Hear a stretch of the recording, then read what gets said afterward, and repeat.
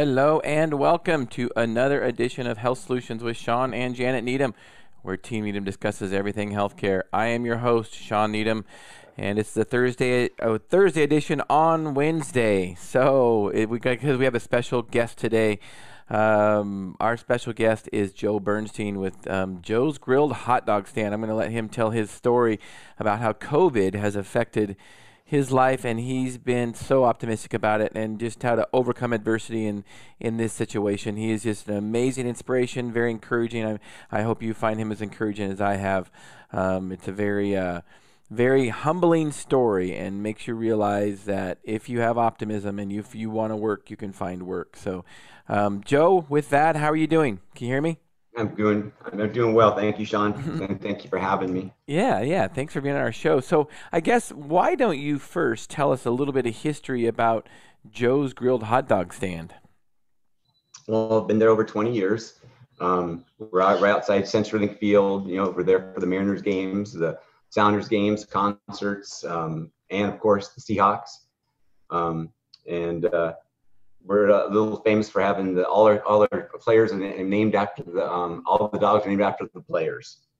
And another thing we're well known for is my signature bark, shall we call it?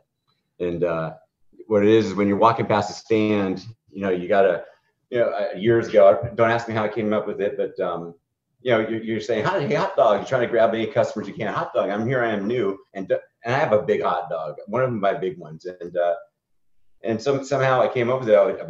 I held it up and I'd show them, hey, we got this one. I've got the Edgar dog. I've got the Beaner dog, and then I've got the Griffey dog. And I'd hope the Griffey dog, and everybody, oh man, all right, yeah, that'd be fun. Look at that one. And so now it's to the point that back in 2001, I don't ask me how it came up with. So when you're walking past my stand and there's no customers, or even when there's customers, people come up and say, hey Joe, can you do it? And I yell, hot dogs, Edgar dogs, Buhner dogs, half pound Griffey dogs. Would you look at the size of this one? And that's all there is to the story. So, what is your most important your biggest seller of hot dog? Is it the Griffey dog? I mean, that's what I've known your hot dog stand for the most, probably. But is that the biggest seller, or not? Typically, the biggest seller is definitely the Edgar dog, which is a quarter-pound beef hot dog. It's the standard hot dog. But it varies between the quarter-pound beef, the Polish sausage, but obviously in Seattle, it's the Seattle dog, and it's grilled onions and cream cheese, and probably say 7 out of 10 hot dogs get grilled onions, cream cheese, and that's the Seattle dog. I did come up with a new one a few years ago, and I never named it, and it's still called the New Dog, and that one is a Polish sausage with peanut butter, bacon, and maple syrup, and believe it or not, that one right there, that one sells. I'm not kidding you. And and how I put it is, if you're walking up the stand and you saw the picture, you go, peanut butter, bacon, and maple syrup. And I said, well, do you like peanut butter in your pancakes? And if the answer is yes, I will guarantee you that's the best hot dog you ever have in your life. And if you don't like peanut butter, well, then you wouldn't like it. But that one's also a very, very big seller. So I keep it as the New Dog. Never named it. Well, I've had that. I've had the pleasure of having that hot dog a few years ago, and it is amazing. I'm glad I'm not over in Seattle all the time down at your hot dog stand, because it would definitely be hard to burn off all those calories from that hot dog. You'd have to ride your bike all the way from Moses Lake there. That's right. So tell us how Joe's Grilled Hot Dog Stand and your life and your family life changed a few months ago. Well, you're gonna have to follow me on this, and then it'll all add up after about 3 or 4 or 5 minutes. It started March 11th, okay, and I haven't been on a real vacation, and I call it a real vacation, ever. I've been married 30 years. And I've never been on a real vacation. Yeah, we've gone to Las Vegas for a few days. We've gone to see families in other states. But I'm talking about a real vacation. My wife always asks me, hey, what, my neighbors, my best friends, what's a real vacation? I said, well, real vacation would be going to a beach, toes in the sand, drink in the hand, and and sitting in a hammock, and someone bringing me drinks. I see other people, and I've seen it before. That would be a real vacation, a no stress vacation, and nothing to do besides what I want to do. And all of a sudden, like I'm backtracking a little bit, and if I stutter and backtrack a little bit, I'll let you know right in advance. I got ADHD. I'm not on anything. I could talk. I talk a lot. I move a lot. So just you got to follow me. So must have been last September. All of a sudden, I come over to my neighbor's house. Dusty Nicole. That's whose office I'm using right now, and they made us dinner, and my wife is there. Everybody's there, and they had to give me a couple drinks, a couple good ones too, and then. They all three of them look at me and say, "Come on downstairs," and they surprised me with a trip to Mexico. I didn't even have my passport. It was already paid for. I mean, they paid. Our neighbors paid half of it for me, and it was a gift. And it was, we used the companion fare, buy one get one free for our Alaska card, $800 round trip, and we went to the best resort in Playa del Carmen. It must have been 10 pools, 10 pools, 10 restaurants, all inclusive. I didn't know what the hell that meant. I do now. All you can drink and all you can eat. Okay, so March 11th, that was the day. We've been planning this for 6 months. We get up at 3 o'clock in the morning, and I'm so excited. We get to the airport, and we're having mimosas. We're having a great time. I'm saying, Viva Mexico. We're going to Mexico. It took a lot. It took 30 years for me to let go and not to go that far away from home, from the business. It just did. And right. So we got on the plane. We turned the phone off. And 6 hours later, we land in Mexico at 1 o'clock. And I turned the phone on because I want to tell everybody, hey, we landed, do the Facebook thing, call the kids. And all of a sudden I get it must have been 50 messages and emails and Facebook. And I thought I flew over the Bermuda Triangle. Because all of a sudden people, my son, my kids, people they're running for toilet paper. This and that. I said, what the hell's going on? Well, the governor decided, or whatever he did, is he shut down. He decided to shut down businesses for a couple of weeks, all restaurants, all events, this and that. And I calculated it out, and I said, oh my God, for two weeks for the virus, and that would have brought me to over until the end of the month in March, and as I'm leaving, that would have been my payday, because opening day of baseball, soccer, everything was, the entire season was starting. And so here I am, I'm turning it on, and I'm looking on my phone, and like, oh my God, I mean, it's like, it's almost like we got like, it felt like it was like it was a nightmare, and I wanted to get right back on the plane and go home. I said I got to go home, and I got to go home, and my wife, and it was, what would you do if you go home? And I said, and of course it wasn't, if we weren't with our neighbors, I would have got back on the plane. I'm going to tell you that. If it wasn't for them, I would have got back on the plane, and I would have came straight home. What would I have done? I don't know, but I just that was my sixth sense. I needed to be home. But with that being said, we ended up going down.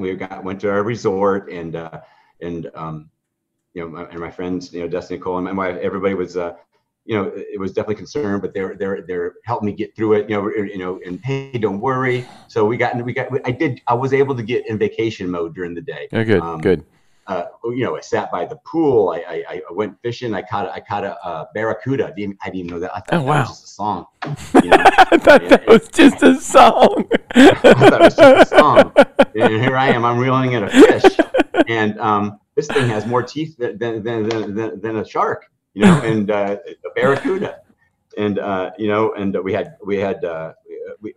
we were in the pool, but every single night you know, and they always, and my wife and my friends always say, don't look, don't look, don't look. It just kept on getting worse and worse and worse. People are running for toilet paper. I'm not understanding it. My mind goes a million miles an hour already, and so I'm anticipating the apocalypse. I'm thinking, oh my God, this thing could go on for a long time. And you know, my wife's saying, like, no, and it was only a couple of weeks, you know. And I'm thinking, no, it could go on for a long time because my mind is steady going. I'm thinking, oh my God, you know, I mean, it said essential businesses. What does that mean? That means there's gonna be no food. I mean, we didn't even stock up. I mean, you know, I haven't stocked up. You know, I have no idea. My mind is zip. So we, you know, we had a great vacation. You know, in the evenings I would go on Facebook and kind of freak out and go, and you know, but otherwise during the day we had a great time, ate good, drank good. Had a drink, just, you know, and in the pool, you know, it was a good time. So good.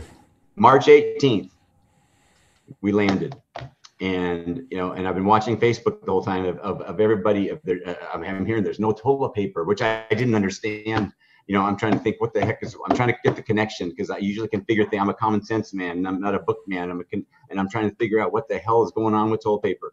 I can see people, and then people are going for water. I'm going, what's going on with the water? You know, what's about the faucet? Something. If everybody's going for water and toilet paper, I'm missing something. Why isn't the news telling me this is why everybody's going for toilet paper and water? And I just still don't. We still don't know. Okay, right. So we land, and I already had a plan. My plan was we got home at 2:00 in the morning. We drove to the house. I grabbed a trailer.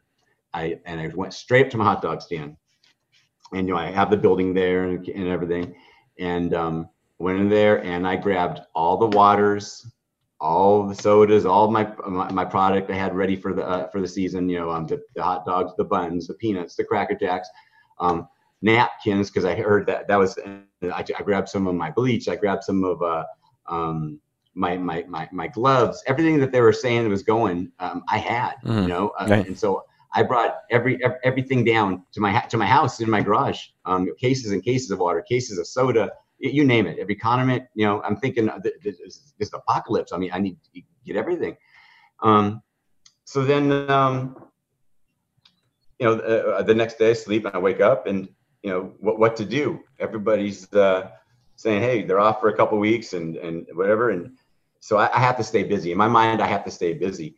And my daughter's pregnant at this time, and she calls me up, and her husband's you know, finishing up their remodel on their house, and she happened to get a couple more chickens, and she goes, Daddy, can you come build me a chicken coop? And I said, yeah, sure. So you know, I stayed busy. I went over her property, and I built her a chicken coop, and boy, did I build her a chicken coop. That you could walk in that's what I did for the first week. I built her a chicken coop, and after that, during that, my son Julian, he was saying, I'm thinking, oh my God, what am I going to do? What am I going to do? Because then during that time, he extended it till the end of, I think it was till the end of May. You know, I'm thinking it was around that. You know, that was towards the end of March, or beginning of April, he decided to extend it till the end of May. Right. And at that time, I'm thinking, okay, you know, I've got some money, but you know, I've already got it set up, you know, invested, ready to go back into the, you know, for the season. You know, what am I going to do? I mean, my payday. So now I've missed, you know, I've missed paydays. I mean, straight out paydays, just like anybody else. If you ask them, hey, what would happen if your boss didn't pay you next week, and he went bankrupt? What do you mean? That's my rent payment and my car payment. Well, that's a middle class America. That's exactly what it was. You know, and so my son told me that Costco was there. A lot of people were getting off at Costco if they felt for whatever reason Costco was letting employees with pay go out, you know, take off for that month, and so they were shorthanded. And he goes, Dad, I can get you an interview, you know, or get you an interview. And I'm thinking, God, that just sounds weird. You know, I mean, I kind of ignored it for a day or two. You know, and you know, I mean, God, it doesn't seem real. You know, again, it's like I'm going over a Bermuda Triangle. I mean, I can get you an interview for a job. I haven't worked for anybody for 30 years. It's not that I'm too good. It's just like, Right. I mean, Foreign. It was kind of foreign to you. It was like, yeah, it just didn't, I just didn't, it didn't compute. But what did compute was that we're paying bills and the bank account's going down and down and down, and I have to do something. I have to do something. And I'm bad. I read everything on Facebook, and people are like, hey, don't worry, you don't have to pay your bills. Don't worry about the credit cards. The banks will take care of you. Your mortgage. So I called them. I called the mortgage place up, and I said, hey, listen, I saw on the news that you guys are giving, like a year no payments if you're affected by the coronavirus thing, and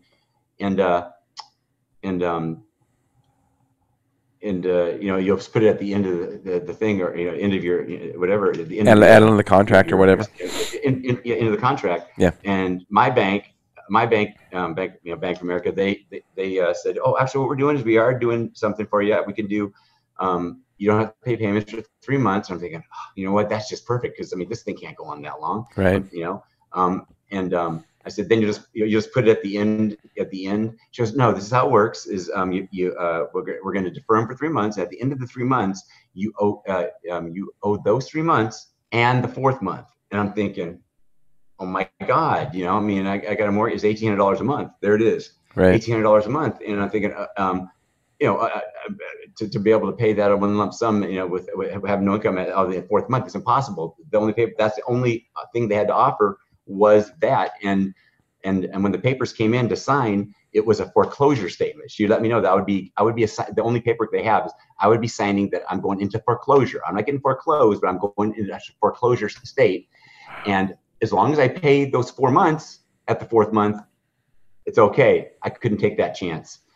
So I talked to my wife, I talked to my son, and I got on the computer, and I filled out the application for Costco, and this is this is probably around April 6th, 7th or something like that, and I get a call on the 8th, or I get a call somewhere on the 6th, around the 6th. I get a call on the 6th, and for an interview. And so and at a certain time I said, okay, yeah, definitely I could be there. And I didn't even own a collar shirt. I didn't even own a collar shirt. So I went and bought or borrowed a collar shirt, I think from my son, I can't remember. And I show up at the interview, and granted, it's my local area, Puyallup. My son is a supervisor in one of the departments. Just about everybody knows me or knows of me, because a lot of the kids went to high school. They know my son. They've gone to my hot dog stand, and over the years. So I'm going to say, 20% of them know me, and know me or know of me.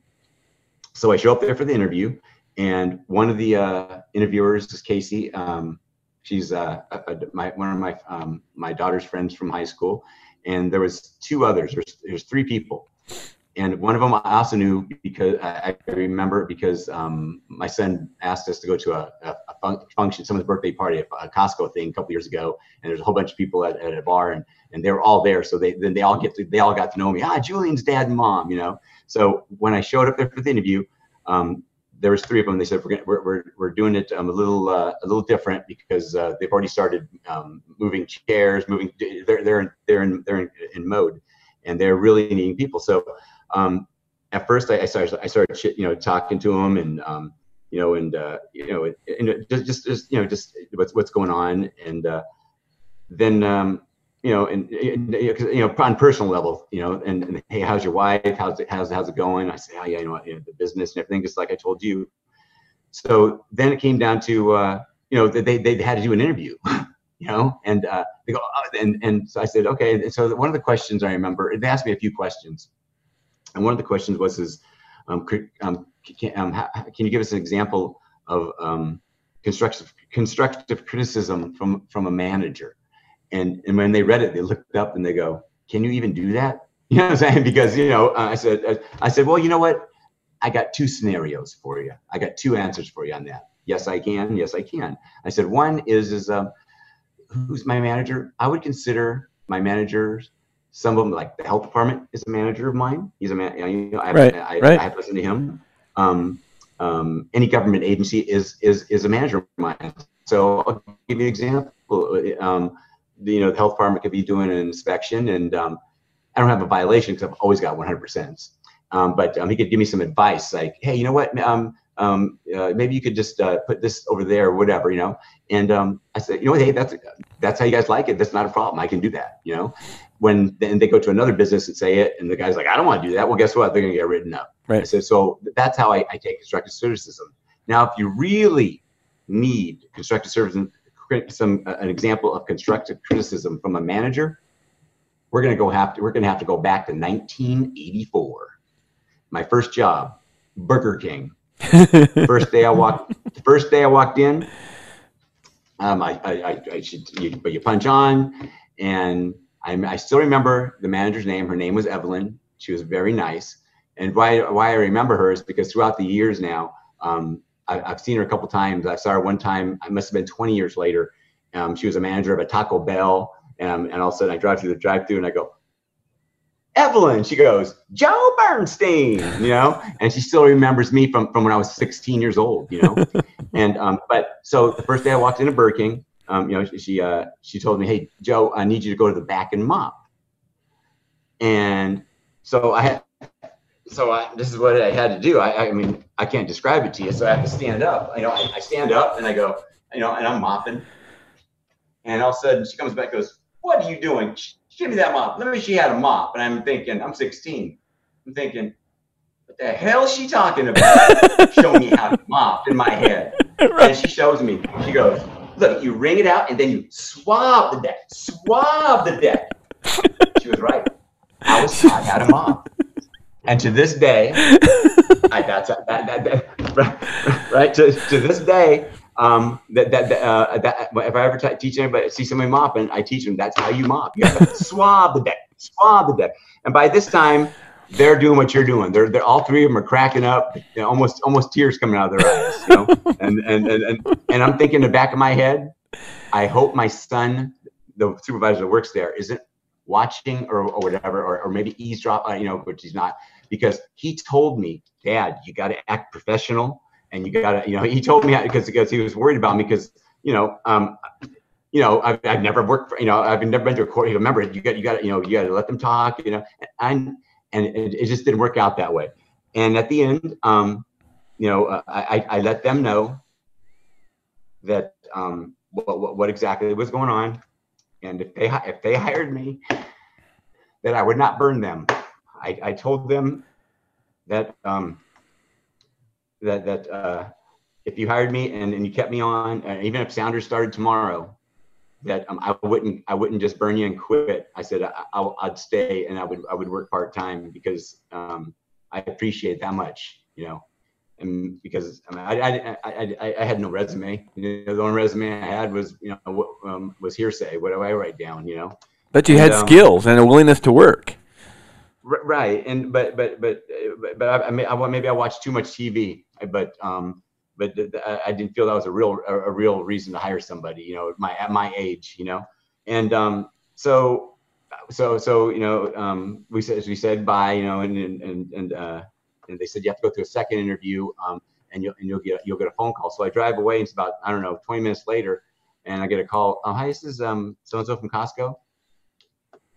This is so-and-so from Costco. Can you, we'd like to schedule your second interview. I said, oh yeah, sure. Can you be here in a half hour? And I said, yes, I can.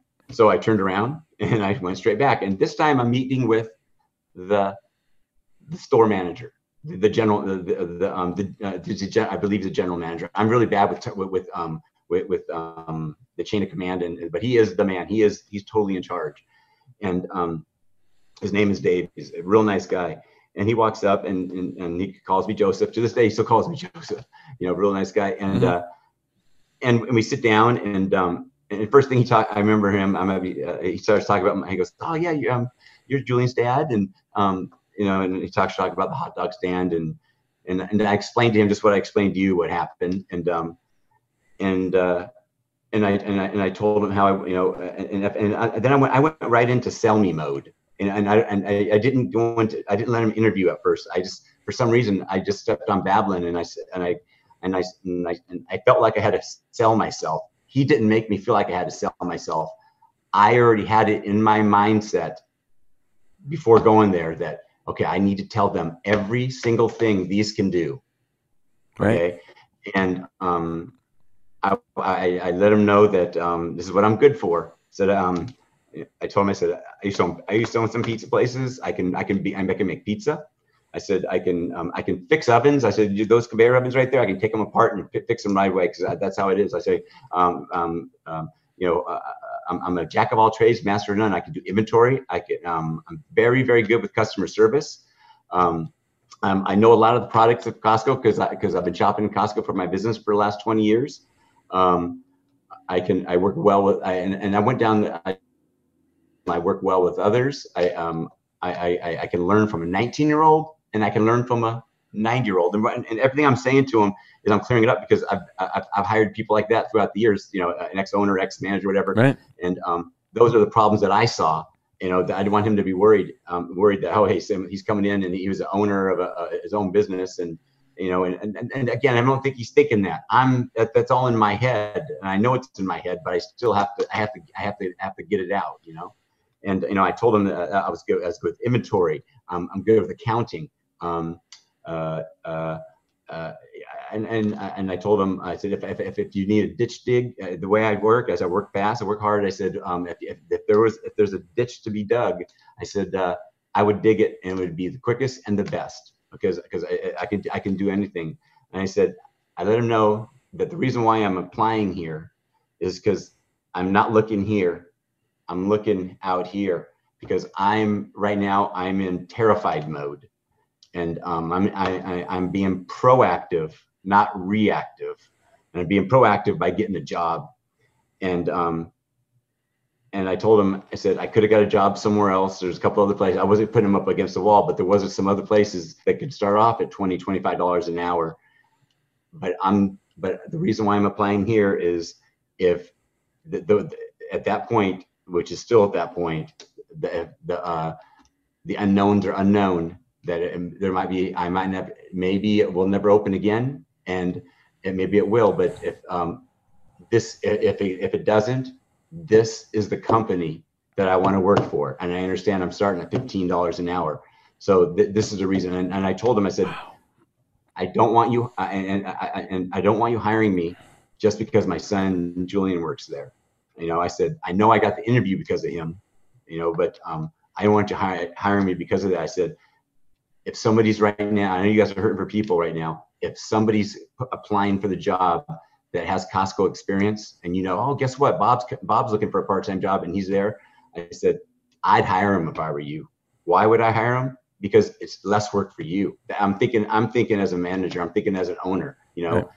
At desperate times. And I told him, I won't burn you. I said, if you hire me, you get a 3-month probationary period. And I said, at the end of 3 months, if I'm worthy enough for you to keep me on as a permanent part-time employee, I said, I will stay with Costco the rest of my life, because that's how much I appreciate you if you consider if you give me a job. And he did a couple. After that, he did a couple of interview questions, and we hit off pretty good. A couple of the, I let him know I knew some of the things about Costco and whatnot, and we laughed, and we did a couple of interview questions, and he said orientation is on the 6th, is next week, and at this time, and that was it. And I was thinking, did I get hired? And so I leave, and everybody's, and every time I walk into Costco, it's always, even when I'm, before I was hired, and I shopped, it's like, hey, Julian's dad. I'm always been Julian's dad to all the employees there. Hey, Julian's dad. I guess I stick out, Julian's dad. And as I'm walking out, all the membership ladies and stuff, hey, Julian's dad, hey, Julian, And so I called my son. I said, yeah, I'm not sure if I got hired. He told me there's orientation on the 16th. he goes, well, then you got hired. I said, oh, okay. And so I get a call and on the 7th or 8th, and she goes, you have orientation on the 9th. Is that okay? I said, oh yeah, definitely. And I show up there on the 9th, and she goes, if you could come dressed to be able to work too. I'm thinking, okay. So I show up there. They give me an hour-long orientation, paperwork and stuff. And the general manager, Dave, he takes me personally around and shows me the gist of Costco and walks. And he's a hands-on manager. I would say he's just like me. He's out there picking up trash to helping customers. I don't think I've never seen him in the office. And shows me around Costco, and before you know it, here I am. I'm working at Costco. They have me in the front end, and I'm doing I'm bad with terminology, boxing, bagging up the person's the customers' groceries. Yeah. And I remember I was getting trained by a girl, and she was 19 years old, and it almost was like just by my description, I said I could learn from anybody. Well, the first one was a 19-year-old, and she's going, this is how you do it. She showed me how to box, because I mean, you really think it's simple. It is simple, but you still got to learn how to do it. Yeah. Sure. There's around, there's ways, there's policies, this and that, and then came the muffin situation. What's the muffin situation? The muffin situation is when a member comes up to the and they're checking out, and they didn't grab 2 packs of muffins, and it's a mix and match. You get 2. You can get and sometimes they forget. And all of a sudden, then you offer. You go, oh yeah, just you get 2 packs of muffins. You only grabbed 1. Oh, it's two for whatever the price is. And you offer them, hey, I can run to the back real fast and get it. And so me and her, she goes, you don't have to run, but she goes, I make it pretty quick. And so we did a little trot and went, and grabbed muffins, came back, and that was my first day. And before I left that night, he gave me a schedule. Dave gave me a schedule, and he says, hey, is it okay if you come in not tomorrow 11 o'clock, but tomorrow night at 9 o'clock at night and work it overnight and help build sneeze guards? And right off the bat, he entrusted me to do something like that, and so I helped build the sneeze guards for the front end that night, and so then the next day I was off. The next day I started doing the front end stuff. I had to push carts on like on my fifth or sixth day, and it's funny thing is it's like I'm gonna push carts, and it wasn't embarrassing. It was more like, oh my God, this is real. You know what I'm saying? I mean, right.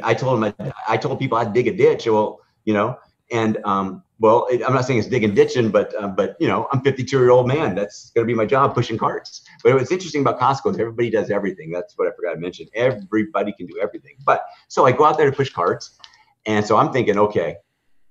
I had this thing in my head all my life. Every time I go to a shopping center or a Walmart or a Fred Meyer, all the damn cars in the parking lot, I always have this thing. I always tell my wife, you know what? If I was a cart pusher here, I would have every single damn cart pushed up here. I'd be running them. I mean, why would you see? Because every time you walk in the parking lot of every grocery store, you see it's howdy doody time. It's howdy doody time. There's walking down. I'm thinking, no way. That's not how you do it. Because I am a fast guy anyway. I have to everything has to be fast. I have to run fast. I have to do things fast.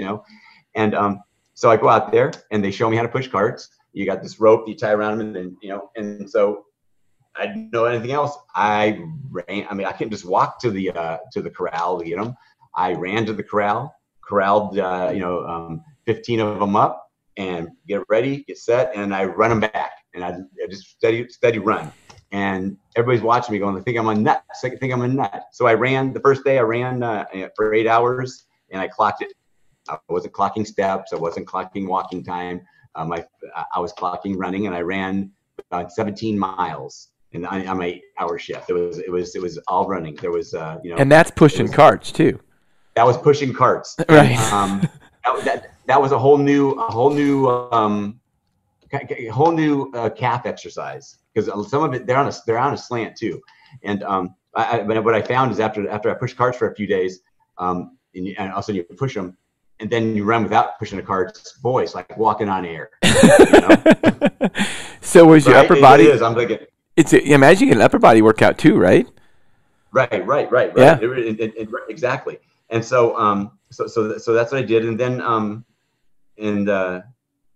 the people they really, I told them all, some of them like, oh, what's going on, and where did I come from, or they knew of me, or they've been to the hot dog stand. I explained to them, and everybody is just really they're super nice. I mean, they've gave me 40 hours a week. And now I'm in a different department. Actually, on my own, I built the optical sneeze guards. And when I did it, I just went to their back room, and they said scraps, scraps of this, scraps of that. So here I am, and I'm in the back room, and he wants me to build sneeze guards. And so I'm looking back there. It's in the maintenance room. I'm looking around at other people's tools and other people's material, like it's my garage. And so I said, okay, I can do that, and I can do that. I can take that, and I can take this, and I can take that. And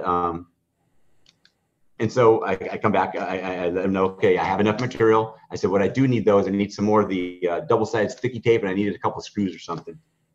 And he goes, and this was, I think this was like my third day there or something. And the general manager goes, okay, Joe, here's the corporate card, and go ahead and go to McClendon's down the street and grab it. And I said, okay.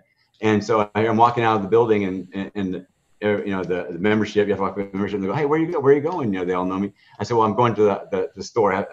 Dave gave me the card to go get, the corporate card to go get some material to build it. And they're looking and going, you've been here 3 days?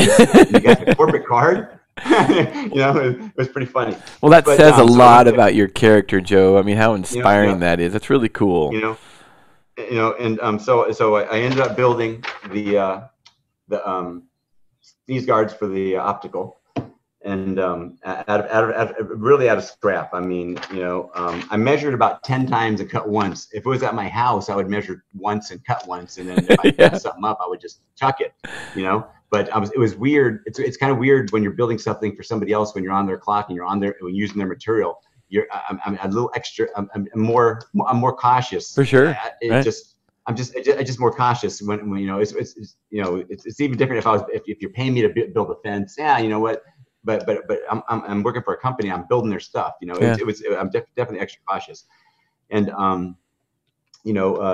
so throughout the time, I've had some really good reactions. I knew for sure I was going to be recognized. There's just no doubt about it, because I got customers, and I can call them customers, friends, or fans. They're all lumped in one group.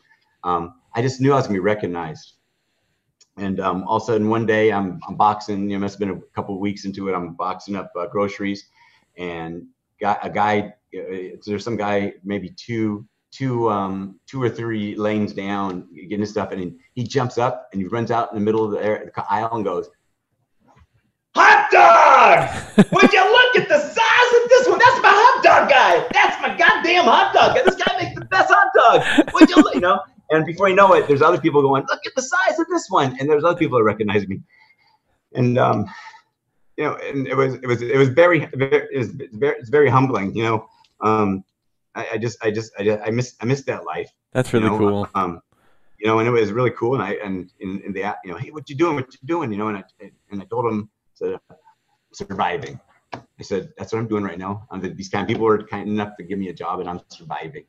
So Costco recognized your skills and recognized your willingness to work, and just gave you more responsibilities. And I was going to say slowly, but they gave you responsibilities right away.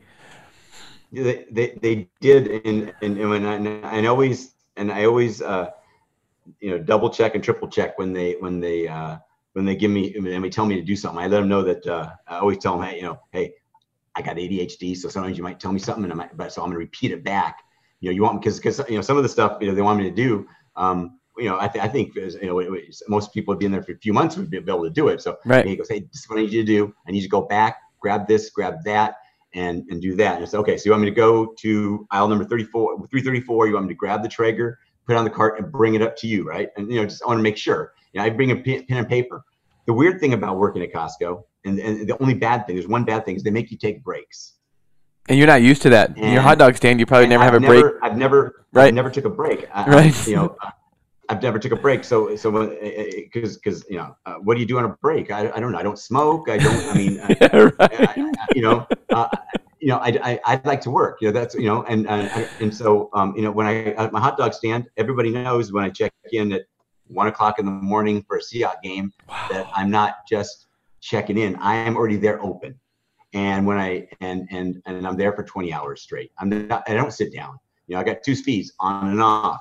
Yeah. High and low, high and none, and that just happens to be my mind. So when they give me but you have to take your break. So when it's your break, they're very organized. They'll tell me what time to come back, and I'll write it on my hand. Like, when do I come back? At 46. So every single time they know. There's a guy named Max works there. All the supervisors, they go, and they give me a pin right away. They know I'm gonna write it on my hand because I don't remember. I just 46. So I'm just, and and then one day they asked me to one of the managers says, hey, can you it was like 8 o'clock, 9 o'clock at night, we're just ready to close, and it was and that's when everything was selling out really fast. Hey, there's something in the one of the walk-ins, I call the refrigeration room, where the eggs are, the milk or something, and it's all empty now because everybody bought everything. Something needs fixed or cleaned, and he was a real nice guy that told me to do it. But he goes, I'm unclear, because it's not my department, but I'm unclear what they wanted done. And he looks at me, and I looked at him, and he goes, you can figure it out, right, Joe? I said, don't worry about it. Whatever's wrong in that walk-in, I'll figure it out. Whatever needs cleaned, I'll figure it out. He goes, oh, thanks, And they really do put trust in me. And, that's cool. That's really cool. So I go in the walk-in, yep. and I clean it, and so I don't know what their expectations are, exactly. So I go in there, and I noticed, there must have been a spillage of eggs a little bit, not a big deal. But so I cleaned up the floor. Then I looked around, and I treated it as my own. I'm looking, and it was a clean place. But then I'm looking at the bars on the on the racks on the floor and stuff. So shit, I went and got the shop vac. A razor blade thing, and I'm scraping the floor, getting all the cracks, and shot vacuuming, and then I figured that was good. You mopped it, cleaned it. I spit shined it. It's stuff that no one's would never think of, and just like you would do to your own car, And so the next day, I get a thank you card from one of the I'm bad with the pecking order, but she's in charge of merchandising, or in charge of the back area. She's high up there. Her name's Chris.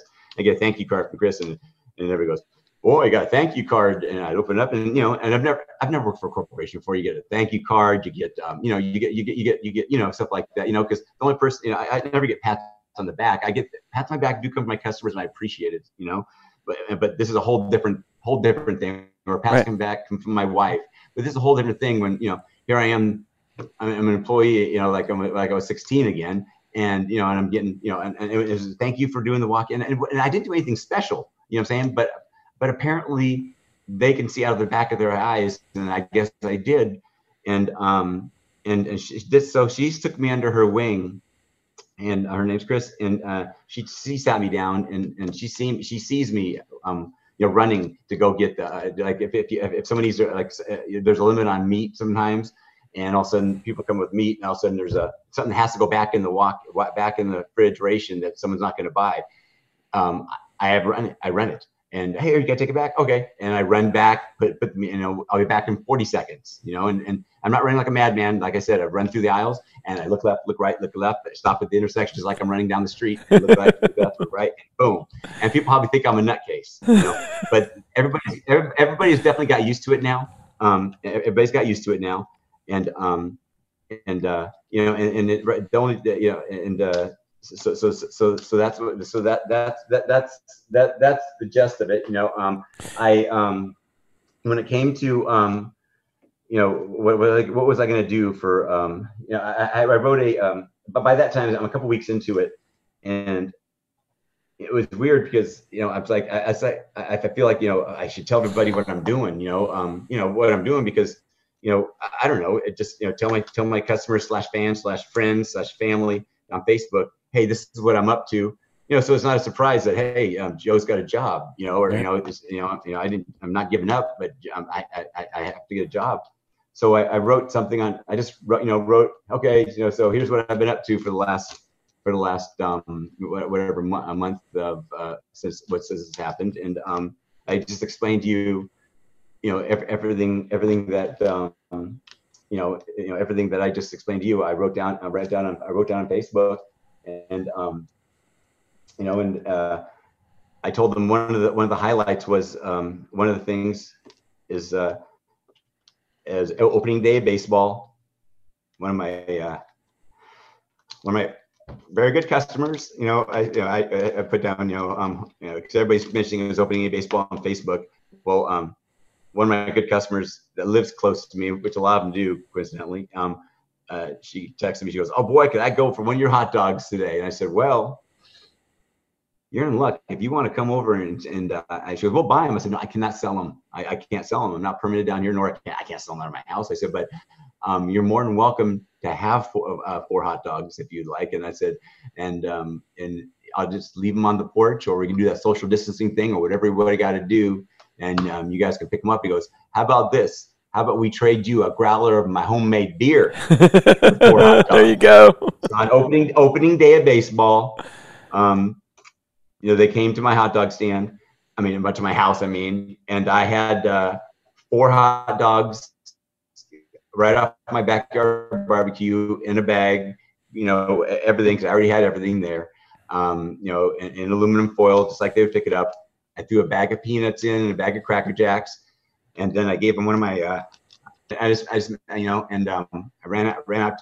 They pulled up, and I ran out and put it on his car, and he gave me the growler of beer, and that was my opening day of baseball. And that was so cool. I came in the house and I cried. Wow. And I cried.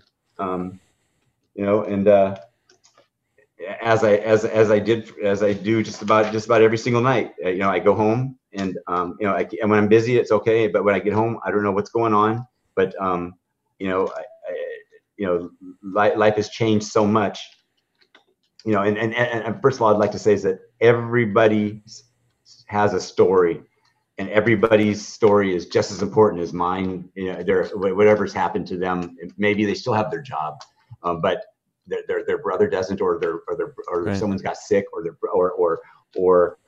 they can't see their grandkids. So everybody's story is really just important as mine. It's just so I don't want anyone thinking that I think I'm a special guy. I'm just not. I don't think my stories anymore. I just put my story out there just because I want everybody to know what I was doing. I want all my friends to know exactly what I was doing. Right. Just so they don't accidentally run into me at Costco and say, "Hey, you look like a hot dog guy," And I get that. I get that a lot. I'd probably say once or twice or 5 times a day. People walking up, "Hey," even with my mask on, "Hey, Joe, my hot dog guy." And people at Costco like, "Are you famous or what?" I just got a lot of customers, and a lot of good customers, and I told them about that. Then I told them about my interviews, and So did you qualify for unemployment at all? The unemployment program thing, Joe, at all? To tell you the truth, I don't even know how to do that. I don't know. I don't know jack. I know how to make hot dogs. I know how to run business. I know how to. I got an accountant. I don't know how to do that.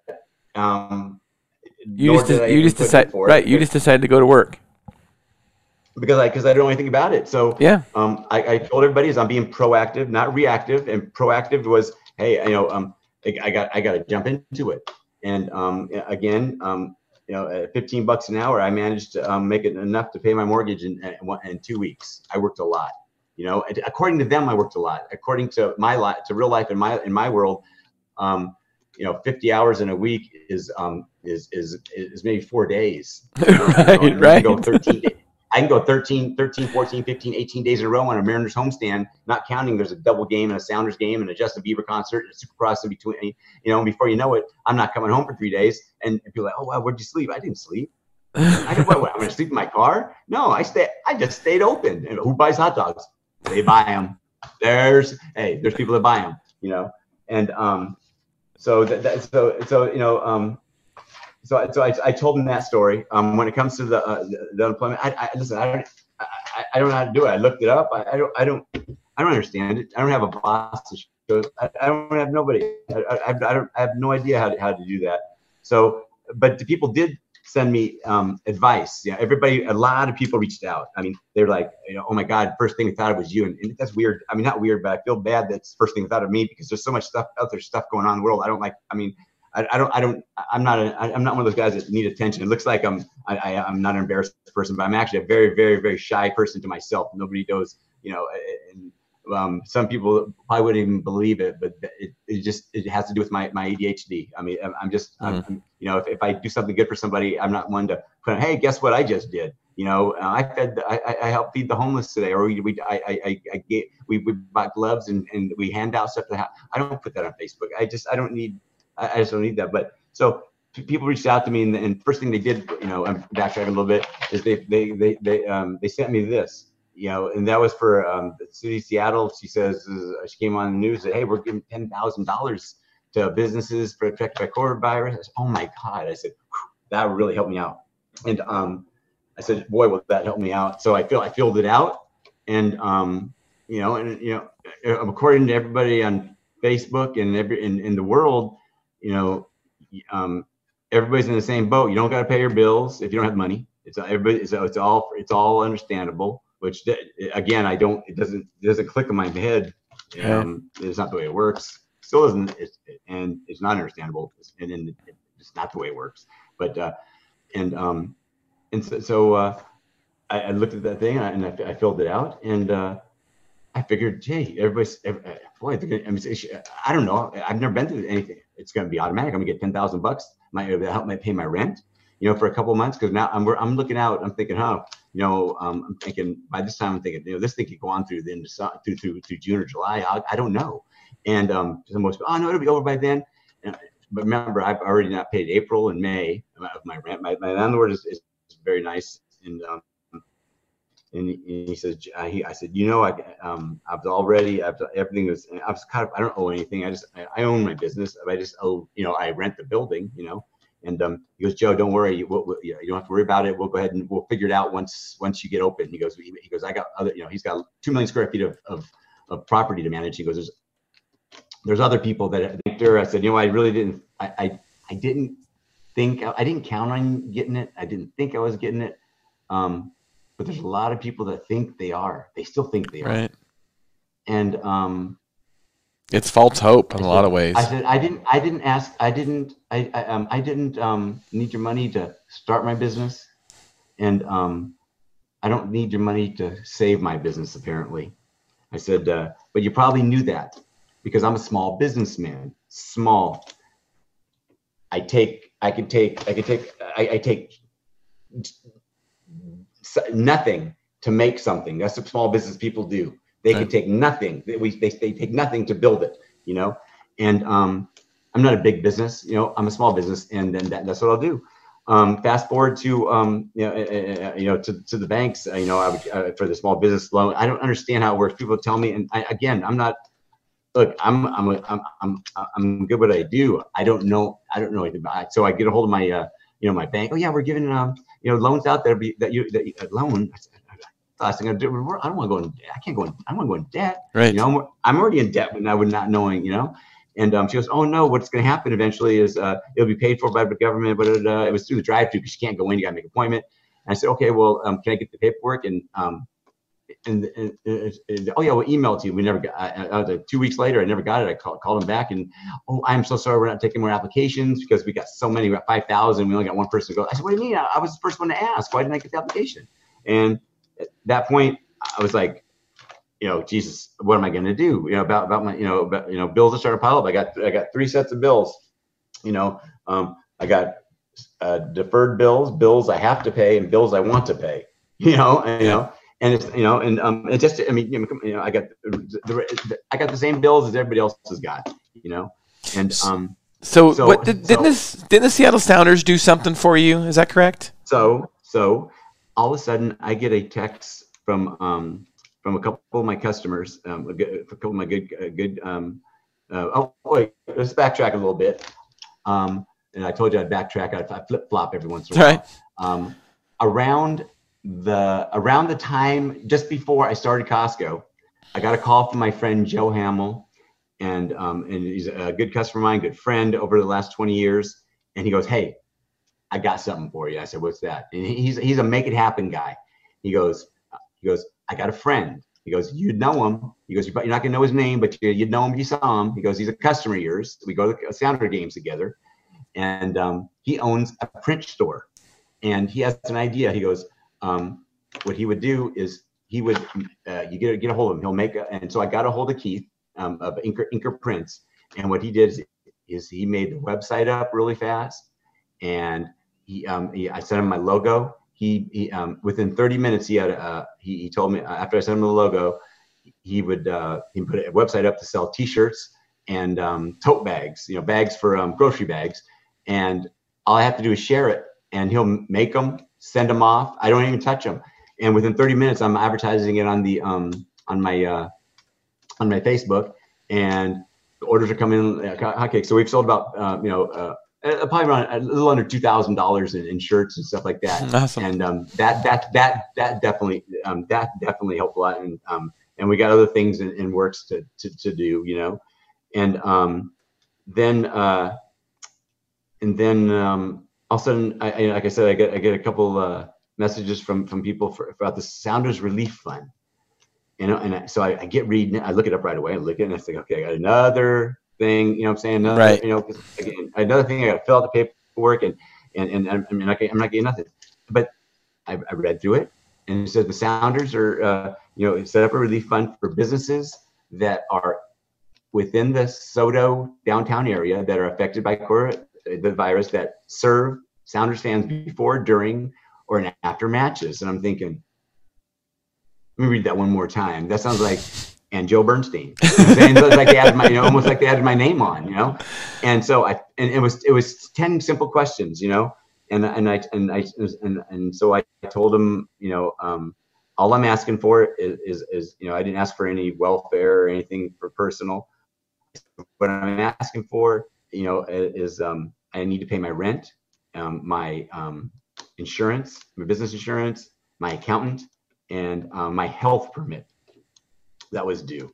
And and I put that in there, and then a couple 2-3 weeks go by, and maybe 2 weeks.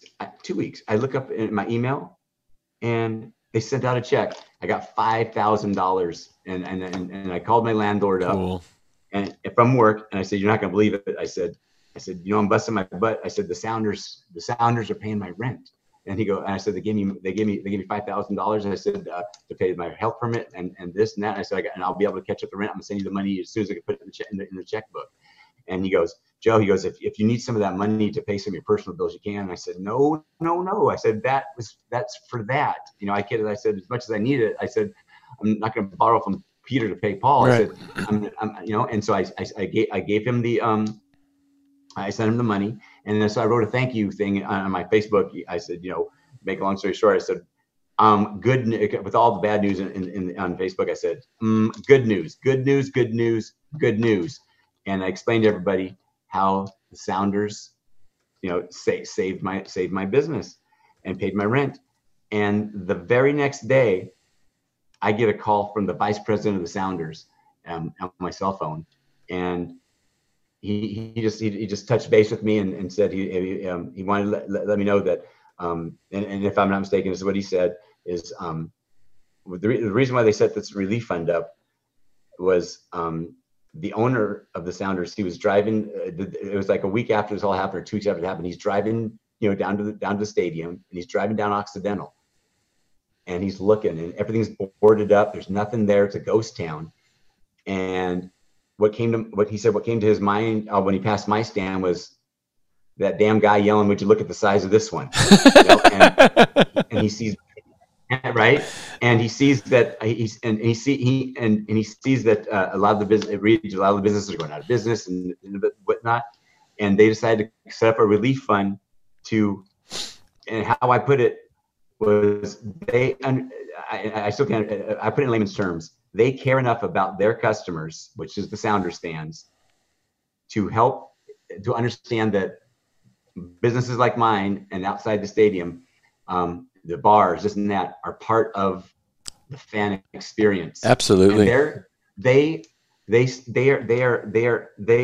I still can't believe that they would pay a direct competitor business, keep it open just for their fans. What is that saying for that organization? You know, when they would come up with something to keep me open, when they could just, hey, I could just go out of business, and guess what? That's that many more hot dogs they'll get. That's that many more waters. And so I'm 50 feet from the front door. I mean, I yell, and that goes inside the stadium, you know?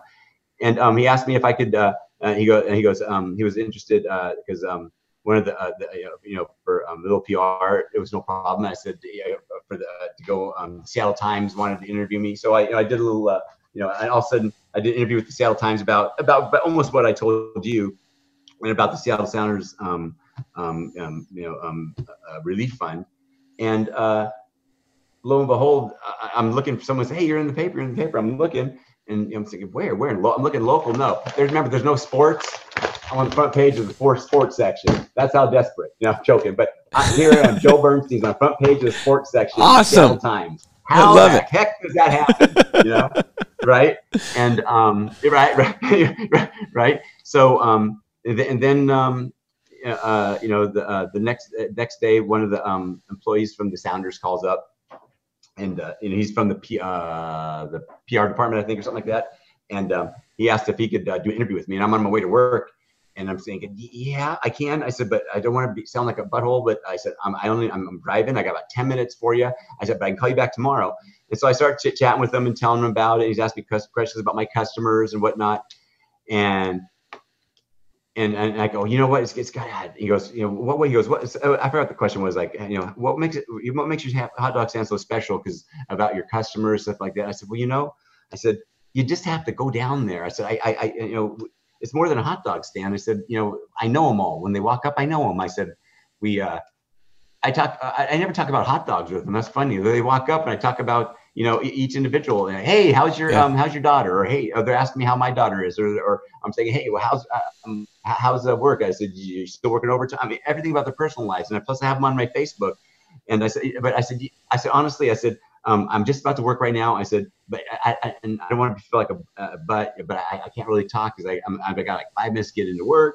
And, I was to the point, and I said, I said, but about that, I said, you just have to, I said, I have to describe it more to you. And he goes, hey, Joe.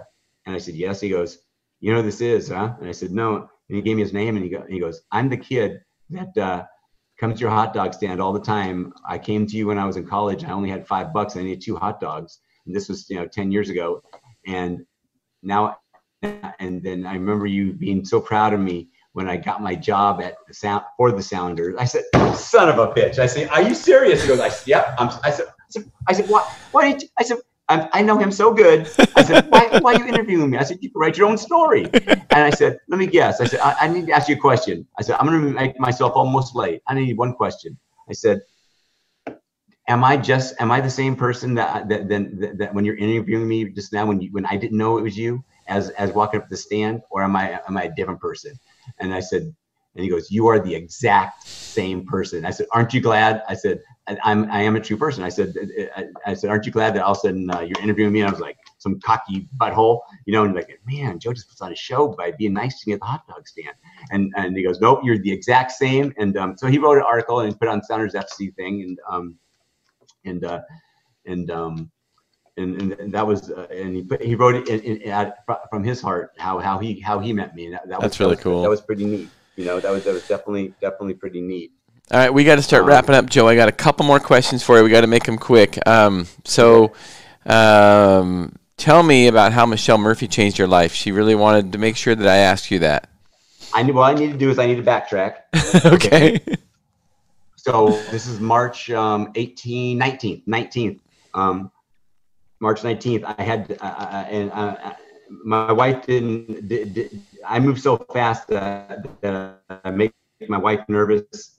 Sometimes I move fast and make everybody nervous, but I had a game plan. Okay. And I had no money coming in. And so I had all the bills paid up through into March. And so I had to call my doctor, and I said, listen, and she's a special doctor. She doesn't take insurance. It's what's that called? It's called you pay. Concierge, direct primary care, concierge practice. We're talking about peak performance and prevention with Michelle Murphy. And she is my lifesaver. She has kept me healthy through for the last, I don't know, 7-10 years. I don't know, and my wife. And I had to cut off everything. I had to cut off a TV. I called her up and I said, my wife called her up and said, hey, we can't pay anymore. We have no money. We can't do it. And she says, Joe, don't worry about it. Or she told me, don't worry about it. And she stocked us up on all her prescriptions. She went out of her way to text my wife and say, how's Joe? And because she knows that my mind is just zipping. And she still checks up on us and make sure we're okay. She just cares that much. That's awesome. I love it. I tell everybody about her. In fact, today I told somebody about her. Someone was asking, it was at Costco. There's a person that goes around that's she's for making sure you're okay. Physical therapist. They have a physical therapist goes from store to store and just walks up and talks to you. And she remembers she met me the first day I worked there, and she was talking to me, and I said, I told her, I said, yeah, I said, I go to a special doctor. I said, I take my vitamin D every single day. I take fish oil every day, and I do take testosterone. And I said, it's not just, and I always tell people, it wasn't for a sex problem. And then everybody laughs. I said, but what it does, and she goes, I know exactly what it does. I said, what it does is it's not just for recovery. I said, but it's also, it's also for your skin. It has to do with, like I always describe it because my wife could describe it. Michelle could describe it a lot better. Like elbows connected to the, the shoulder bone. Well, everything's connected to one thing. And testosterone. I said, I have not. Again, I'm not saying I can't get sick, but I haven't been sick since I've been with Michelle. She's awesome. She's awesome, and testosterone's good for your bones, for your heart, for your mind. It's amazing. So cool. Thanks for sharing that. That's the last question I have, Joe. Is so what's the future of Joe's hot dog stand? Is the NFL going to start with fans this fall, or is baseball going to start? What's going on? Right now, I know as much as you do. I do have a few friends that I ask questions to, and according to football, they're going to have it, whether it's 20,000, 30,000, or 50,000 fans, they're going to have it. But again, nothing's for sure. Right now I'm just focusing on whatever I got to do. Mowing lawns to work in Costco to pressure washing driveways, whatever odd end jobs I can get. Because that's what I know what to do. I can't sit still. I just got to work. I've had so many people reach out to me that I thank them all. I mean, people, customers, friends that they just reach out. Hey, how are you? And I tell them the truth. Not for pity, but I just tell them the truth. And I didn't mean to be an inspiration or get any attention. I just told them my damn story, Yeah. And and I just told them my story, and that's it. It's just one man's story, how to survive, whatever it takes. That's right. Whatever.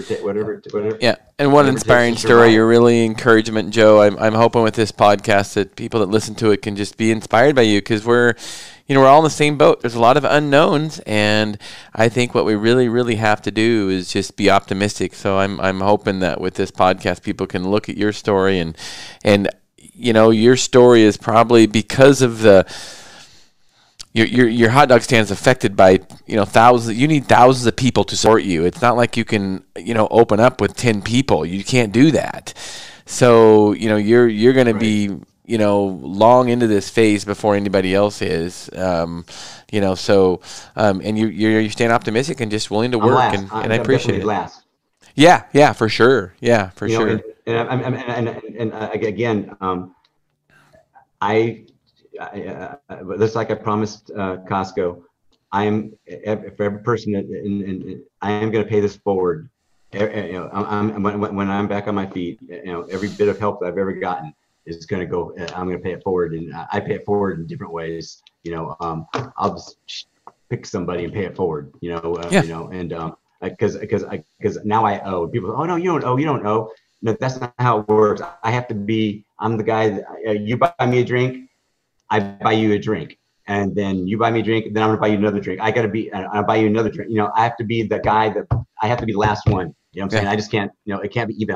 It's just the way it works. And I gotta make sure that I top this. And I will by helping other people out. Definitely you're definitely selfless, Joe. I really appreciate it. The world needs more people like you. So that winds up our podcast. Thank you for being on, Joe. I really appreciate it. And we will talk to you later. Thank you very much. Bye-bye. Bye-bye.